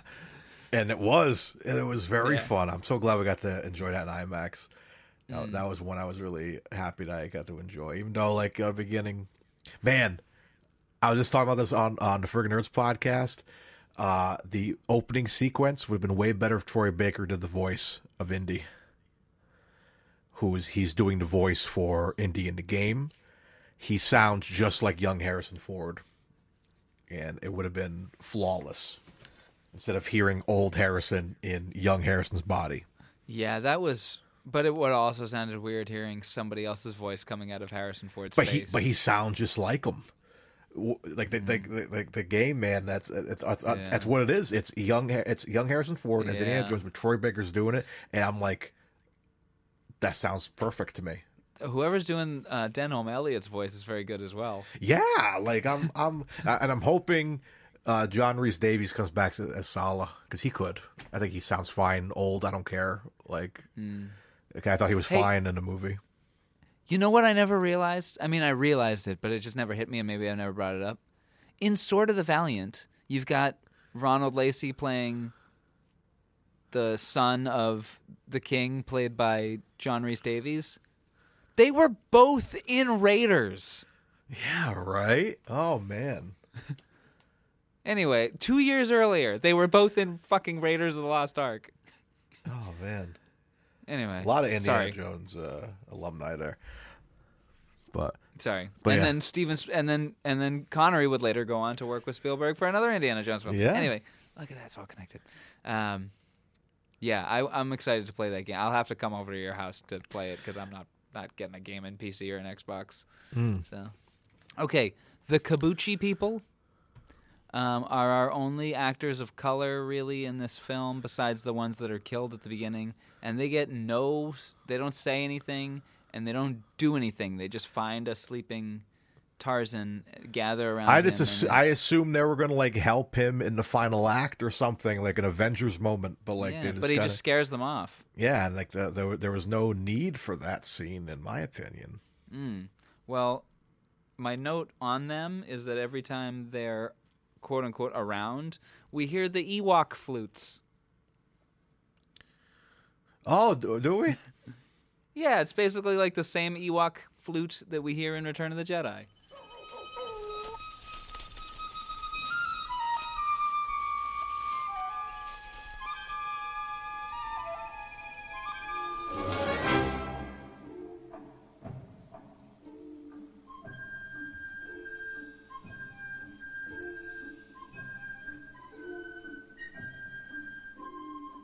So we get Connery's death at 51:53.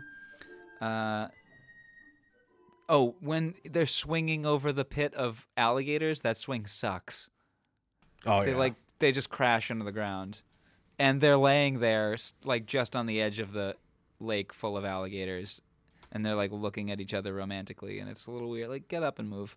I like the spike pit trap. I like the angle they gave us. I was kind of hoping we get to look down and see something, but they probably didn't have any practical effects for that.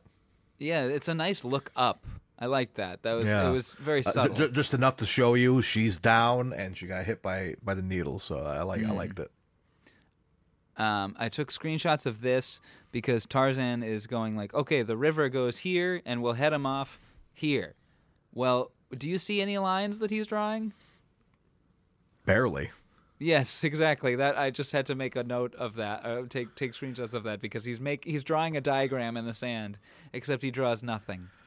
That's a one-take shot if ever there was one.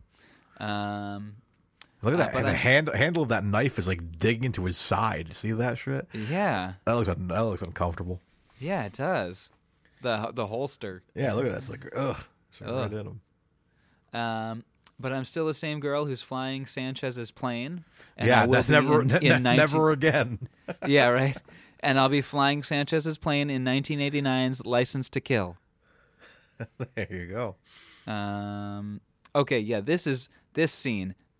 Maybe I have. Awkward kiss. Cut right before the kiss, and she looks so unhappy about what's about to happen. I thought that was super weird and uncomfortable. And then they just cut. You don't see any kiss at all. You just cut. He just pulls her head out of frame. Very uncomfortable. This moment when he climbs out of the pit. Yes, this was when the movie started to gain some momentum for me. That was very, very tense when he climbs up out of the pit. Though I did screenshot this moment particularly because as he gets back up on his feet, he comes so close to falling back down behind. Yeah, right. Imagine he fell down. He looked behind him. He's like, "Oh, weird. Thought I heard something." Yeah, some wind. I do love that trope of like he can just sense that he's behind him because he's not really making any noise. But that classic movie trope of like, I sense somebody behind me. Oh no, he's back. And then he pulls another movie trope. This is Sparta. Oh yeah, and kicks him down the hole. Oh, this is Slade. I do like this. This is when the fights start to get good because this is a pretty brutal fight. He smashes the guy's glasses. Yeah, and like the guy reaches for him and is like pitiful to find there's no glass left in him, and then he's please just take the diamonds, and he tosses them down the fucking pit. It's good.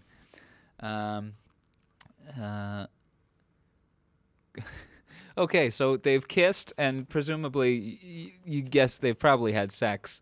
And then the next thing is like, goodbye. She's like, are you going to come to town? Are you going to stay? And he's like, no. Goodbye, Angie. Here's some cab fare. Anyway. And it's like a jungle cab, and the monkey's driving it. Yeah. He hands her some pebbles and a leaf. Where to, madam? And the other monkey's like smoking a cigarette. It's Cheetah. Oh, Cheetah. Then we get there's some good cinematography here in the fight. And there's some good moments in okay, this is the last screenshot I have. So I'll just cover this last screenshot. So after the fight, Tarzan goes and washes his face off in the river, and then like he sees his reflection. So in the pilot episode of The Incredible Hulk, so I want to cut that scene where Tarzan is washing his face with this scene here. So because he looks back at his face and he's like all happy with himself. He's all proud that he's accomplished the job and cleaned his face off successfully. This is the Hulk.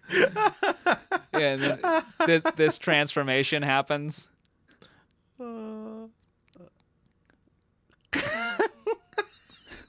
Which also, what a good way to do a Hulk transformation by having the ripples in the water do it, you know? Yeah.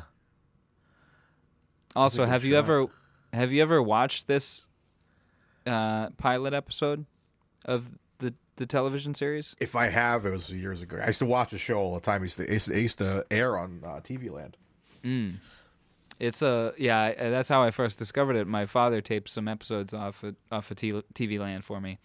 But yeah, the first episode is a 90-minute movie. It's really, really, really good. I used to watch it a lot when I was a kid. Like emotionally, the stakes are phenomenal. It's a really touching film, and it's really charming in its Hulk. In the way they get around things, like having a transformation be through the ripples of of the reflections in the water. Right. And one last note on that: there's one shot in the movie where Richard Kiel, who plays Jaws in the Bond films, he is the Hulk in one shot of this film because they did a day of shooting with him, but they didn't like the footage they got. But there's one shot that remains of Richard Kiel as the Hulk. Whoa.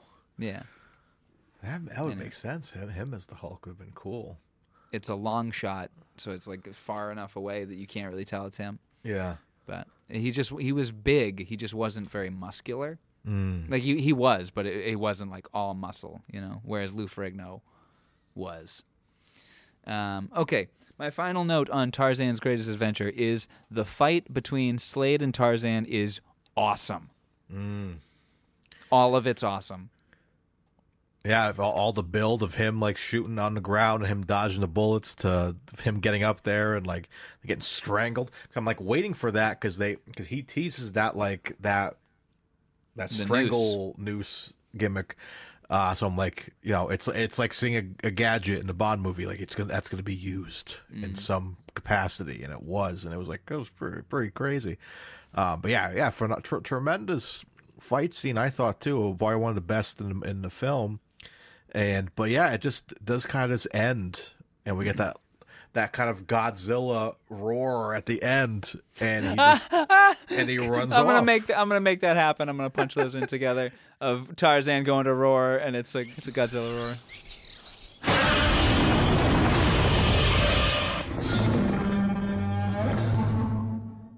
It's like Godzilla versus Kong. It's like after Kong goes down, he just yells, and that's the end of the movie. It's just crazy. So yeah, because like he sees the boat taking off, he's looking at it, and he's like, "Well, I guess I'll go home done now." And you should cut him walking away. Put the end credits of the Hulk show. Oh my God! Of him hitchhiking at the end. Oh yeah, that's good. Except he's running away. Yeah. So it's sped up. Dun. Oh, speed up the music. So yeah,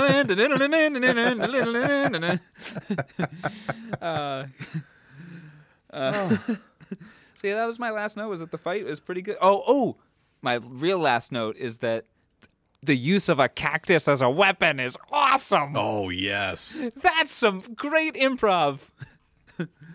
Anyway, yeah. But also that must have really hurt.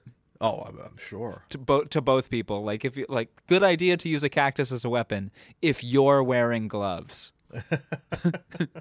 You know, but no one's wearing gloves. Also, pretty impressive to go back to Gordon Scott. Pretty impressive the amount of stunts done with no shoes for that guy. Yeah, right. Oh my God. And the whole end fight is up on the top of those rocks. Probably and the dude is not wearing shoes. It's probably hot and like spiky. So kudos and you risk to him, slipping. Man. Well, hey man, he was used to it, man. All these Tarzan flicks. This was number 5. Another day at the office, man. So he was used to it. All right, that covers it for me. How about you? All right, I think that covers it for Tarzan's Greatest Adventure. So I guess that makes us. Brings us. Sorry, let me start that again. It forces us at gunpoint to do the ratings. To do the ratings, man. Of course, we're after our. We should start over again. I guess forces that was us at bow and arrow point. So that was Tarzan's Greatest Adventure from 1959. After our discussion, of course, you guys at home know we go into our big old ratings for the film, but not just the film. We're also going to rate Sean Connery's performance, if the SHs, the sexy rating, and the score of the film. Did I miss anything? The score of the score. The score of the score. Did you say that? Yeah, I think I said that. Oh. That sounds like everything. That's everything. It's been a while. It's been a while since we've done this. So let's get into it with the SHs first. All right, let me pull up the document and share the screen. Okay. Tarzan's Greatest Adventure. Mario, you want to rate the SH first? Or you want me to do it? I'll go first. Yeah, it's kind of there, but it kind of is not. It's a young Connery. I would say it's at like a 2. Really? It's not that crazy. Well, I'll punch in a couple of lines here. Yeah, sure, we're safe, all right. You can't even see this guy. What's this bow and arrow bit, eh? Now we're gonna have some real music. Now let's have a dance. You know, I never liked that guy from the start. And he's done nothing to change my opinion. Come on. I'll give you a lesson on how to shoot. I'm going to give him, like the O'Banion, like the O in his name, I'm going to give him a big O, 0 Ooh, on the SH. I didn't hear not one S get H'd in this movie. There's a couple. I think it was like there was a couple of words that hit me, but I can't think of them off the top of my head. But it's just like because his first, we even cover his first line. His first line in this movie. Oh yeah, we didn't. I have it. Is all you could do is die, idiot. And I felt I like like that line. That's a good line. Yeah, but I felt like I might have heard it there, so maybe that's why I gave it the little 2. Okay. Well, either way, it balances out to a 1, which I feel is a fair rating for his SH. So move on to the sexy. What are you giving it? Whew, this film has a little bit of sexiness to it. I don't know about you, but I think Gordon Scott looks like $1 million. Again, I was kind of liking Tony there. I was kind of crushing on her a little bit. She was She had a Margot Robbie vibe going. Yeah, I love that old Maybe school that's what, kind of vibe. That picture where it says she doesn't look like a real person, she looks like a Barbie. Yeah. There it is. So, I think this does have a little bit of sexiness, but it's not really a sexy film. It's just like, it's a Tarzan movie. Traditionally, is Tarzan a little sexy? Sure. But again, like the chemistry is not really there for those two actors, with Tarzan and I forget her name. Angie.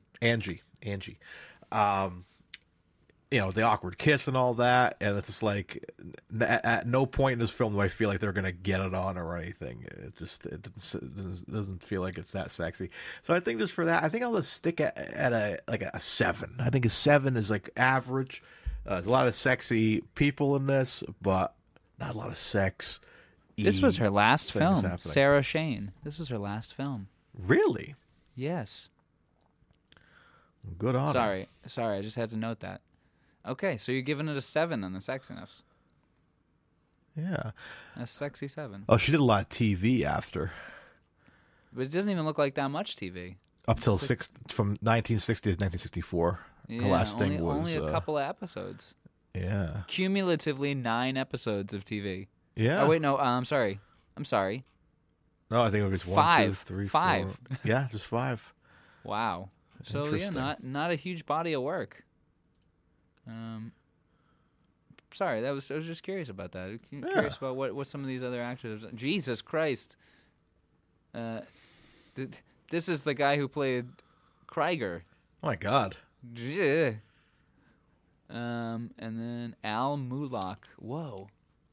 Once Upon a Time in the West with that's a Sergio Leone film. Nice. Oh, he's in The Good, the Bad, and the Ugly as the one-armed bounty hunter.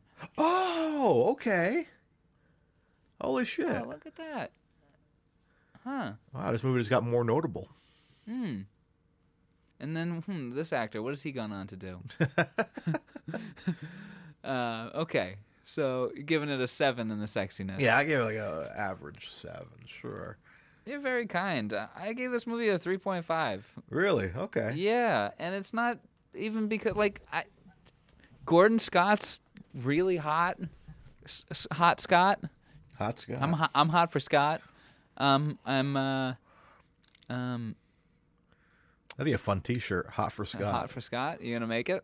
Yeah, I should. With Gordon Scott as a picture of Gordon Scott, like on as on Tarzan. The Yeah. I'm definitely I go pale for quail. I'm in pain for Shane. No, that doesn't really work. I'm definitely able for Gable. I tell you that. They call me a Scylla. Hey. All right, I'm done. They're all very pretty, but I don't know. The aesthetic of this movie is not attractive, and I'm gonna say to carry the sexiness of Connery, who looks very good in this movie, except for his Trump colors there, the spray tan that he's got, and then the spray tan that he's got at the beginning of the movie. That's that's really hard to get over. Yeah, little rough-skis. Yeah, I think the blackface of this movie really knocked the sexiness down for me. Okay. Even though there's a lot of sexy actors in this film, and they are attractive. And then you add in like that horribly awkward kiss that gets cut, where he's like grabbing her head and yanking it out of the frame, like not sexy, you know. And then the moment where Tony is dancing and she like takes Slade's cigarette, like, oh, don't you want to be naughty? Like, it's not sexy, you know. Gesundheit. So yeah, that's my rating is a 3.5 on the sexiness, which gives us an average of 5.25. All right. All right, let's go to the musical score.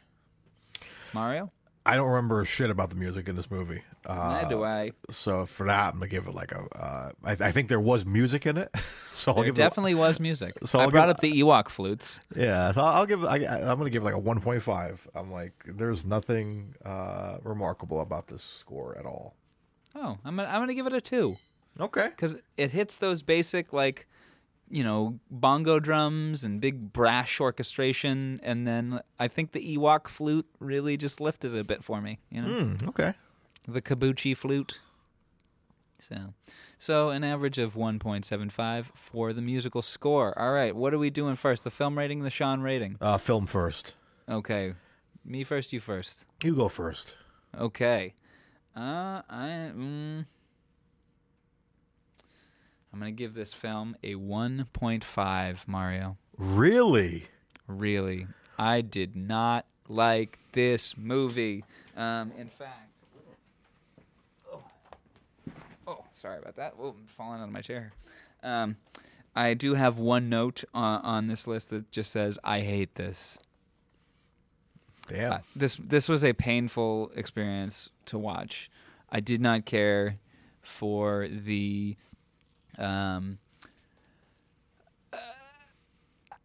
vibe. I didn't care for the shoddy filmmaking at points. The day for night is all over the place. You can't tell the timing. Like, this movie had the story has a lot of potential. You could have done it really, really well. But I feel like it just wasn't. However, everything after the booby trap pit, that's when things get good. Once Angie has to steal the penicillin, that's when things get good, but it's not good enough to raise it any higher for me. Because Tarzan, I still don't like Tarzan. Like, Gordon Scott is fine in the role. He does a good job, but it's so boring. Tarzan is so boring. Do you ever think the most boring part of a Tarzan movie would be Tarzan? Yeah, right. So, yeah, that's my opinion. 1.5. This was really painful. The end fight was good. The pit scene was good, but they didn't save the movie for me by any means, and I'll probably never watch this again.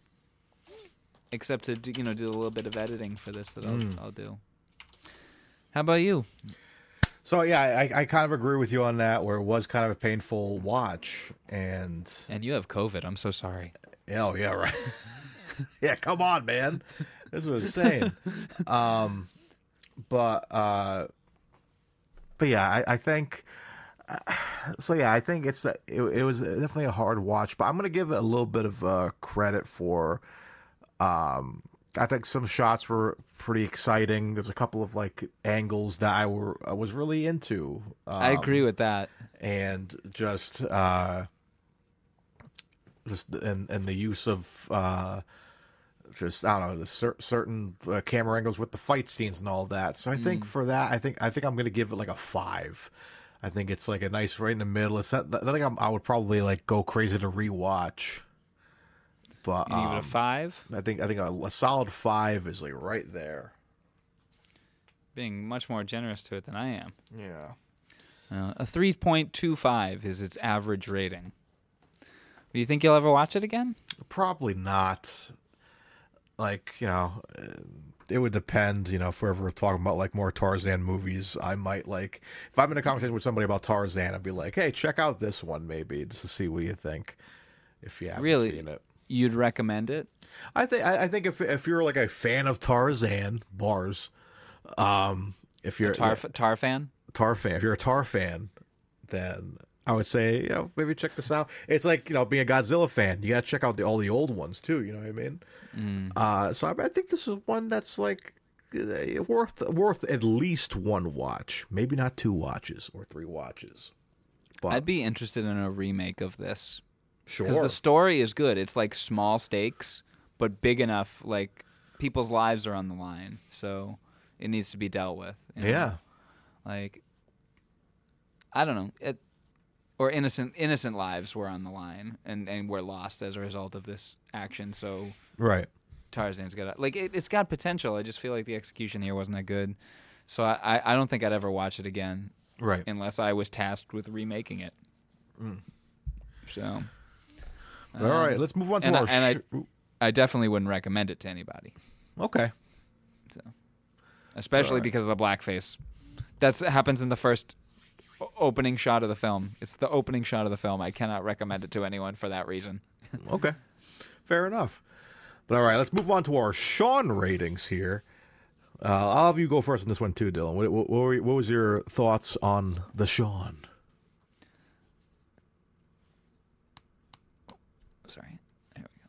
My thoughts on the Sean. 1. Okay. I'm giving him a 1. I didn't like him in this movie at all. I didn't like him. I didn't like the blackface, which carried a lot of it. I didn't like he sucks in this movie. He's a fucking lech. He's an asshole. He's a bully. Stealing Dino's locket, which gets Dino killed, and he's like, "Oh, this over the picture of his mother." Toss it in. Like, what a fucking dick. He deserves to die. I hate him in this. Like, also, dude, it's a fucking roach, man. Get some fresh weed. Okay? Like, even if that was all the weed I brought, by the time it got to a roach, I'm not smoking it. Right. Anyway, sorry. Yeah, I don't love him in this. He is clearly having a good time being there, as he said in behind-the-scenes stuff and such, and he wanted to come back and do another one were it not for Dr. No. So he's clearly having a good time being there, and he got paid well. But that doesn't translate to me enjoying his performance. So, because sometimes when somebody's too happy to be on a job, they don't bring all of their A game, and I feel like Connery is not bringing his A game here. He's doing a lot of like, what? This thing for what? Huh? Right. Oh, but, well, if you were my wife, yeah, I'd look at your butt. Obviously, that's not my impression of him in this movie, but that's like the vibe he's giving off, like where he doesn't really need to care because it's a good payday, and the role is underwritten and garbage anyway. So right, yeah. So for me, I give him a 1. How about you, friend? I think I'll agree with you. I'm going to stick with a 1 as well. Unforgettable performance. Did you just say unforgettable? No, forgettable. Oh, okay. Okay. For forgettable Very performance. forgettable. Just not in the plethora of Connery characters. I don't see him in any positive form. But it's just like nothing. It's just not memorable. It's as memorable as he was in Action of Tiger, and we gave him a higher score in that. We gave him a 2 in Action of Tiger. Damn. So I think, and the next film he gets an 8 out of 8.5 out of both of us. Yeah. So like this was a weird time. I guess he like got his act together and woke up. So yeah, I think I'm going to end it there. Solid 1, and I'm sticking to it. Which makes me interested. I wonder what Another Time, Another Place is going to be. Yeah. Right. Will that be equally bad as the 2 and 1 we have here, or will it be like a 7 or a 10 in between? Yeah, we'll see. All right, well, let's do our averages here. So our average SH is a 1. He's not very shushin'. Our average sexy rating is a 5.25. There's some sexiness in this film to be found. Our average musical score is a 1.75. There was some music. Our film rating is a 3.25. I don't think we're ever revisiting that one, and I think we can agree that Sean Connery is giving it a 1 out of 10. Yeah. Which means our total Sean rating for this movie is a 2.45. Whoa. Probably our lowest Sean as of right now? I think so. I do think so. Gracious. Yeah. Yep, it is. Wow. It's our lowest Sean. Lowest Sean. Well, all right. Yeah. So, I mean, I guess that's going to do it for Tarzan's Greatest Adventure, which means one more thing before we take off. Oh, shit, what? We got to spin that Wheel of Curiosities over at wheelofnames.com. And we're going to spin to see what we're covering next week. So, Dylan, I'll give you the honors of spinning this week. Wait, what, really? You Yeah. have to do that? I'm going to give you the honors. One because I really got to get out of here because I got people waiting for me. Oh, I'm sorry. All right, I'll make it quick then. Okay, anything you want to see? Anything you don't want to see? Don't want to see a Bond. I'm not ready for a Bond, especially because I was just watching like a couple of Daniel Craig Bonds on the flight home. And you're watching Indy, which are kind of like Bond films. In their own right? So I'm like not in the mood for that. So none of that. And give me. I think it's time for Extraordinary Gentleman. I want that. Ooh, okay. We haven't had a really old Connery in a minute, I feel. Okay. I want Time Bandits, Hunt for Red October, or Highlander 2. Oh, Those Highlander are what 2. I want. Yes. I really want Highlander 2 too because I'm very curious about it. Highlander 2, the ballet. 2, the ballet.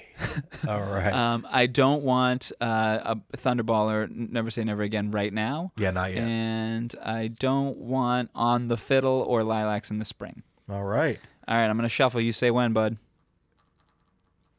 When? All righty. Mario, are you ready? I am ready, Dylan. To spin the Wheel of Curiosity.